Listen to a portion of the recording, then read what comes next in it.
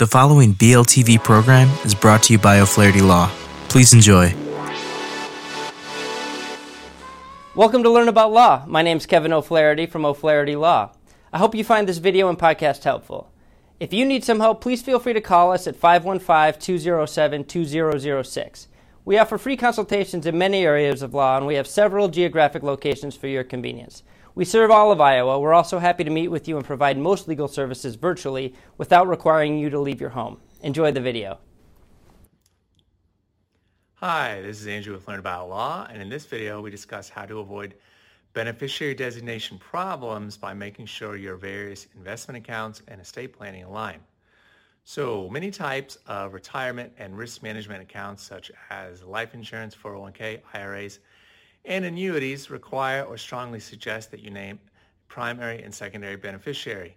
This will designate who receives the assets from the account upon your death. Choosing a beneficiary is usually very straightforward, and often the individual or company managing the account will suggest choosing a spouse or child for older individuals. But your estate planning requires you to choose beneficiaries as well. And if you're not careful, your family may end up spending extra time and money resolving a beneficiary issue that could have been easily fixed before your death. Most individuals do not realize that if an account has a designated beneficiary, it supersedes or trumps whatever is written in your will or trust. And this is not always the case. Depending on Iowa law, that's something you'll want to talk to your attorney about.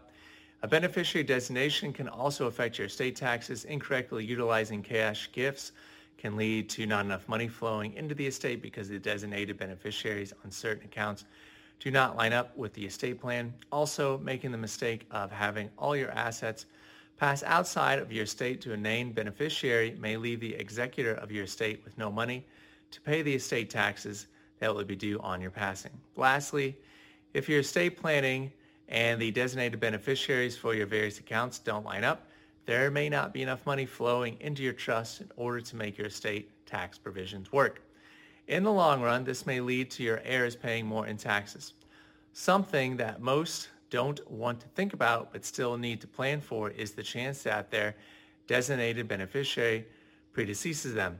If a contingent beneficiary isn't listed on an account and the primary beneficiary dies, then the account will follow the default contract and or the state law upon the account owner's death.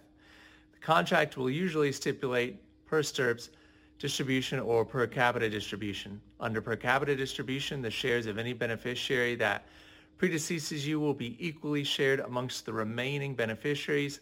Under per stirps distribution, the shares of the predeceased beneficiary pass on to his or her child in equal parts.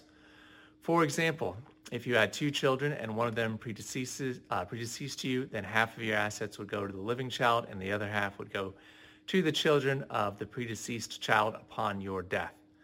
Thanks for watching. To learn more about beneficiary designation problems in Iowa, check out our article below. Be sure to leave any questions you have in the comments section and subscribe for more awesome legal content. Have a great day. Hello again, this is Kevin O'Flaherty from O'Flaherty Law.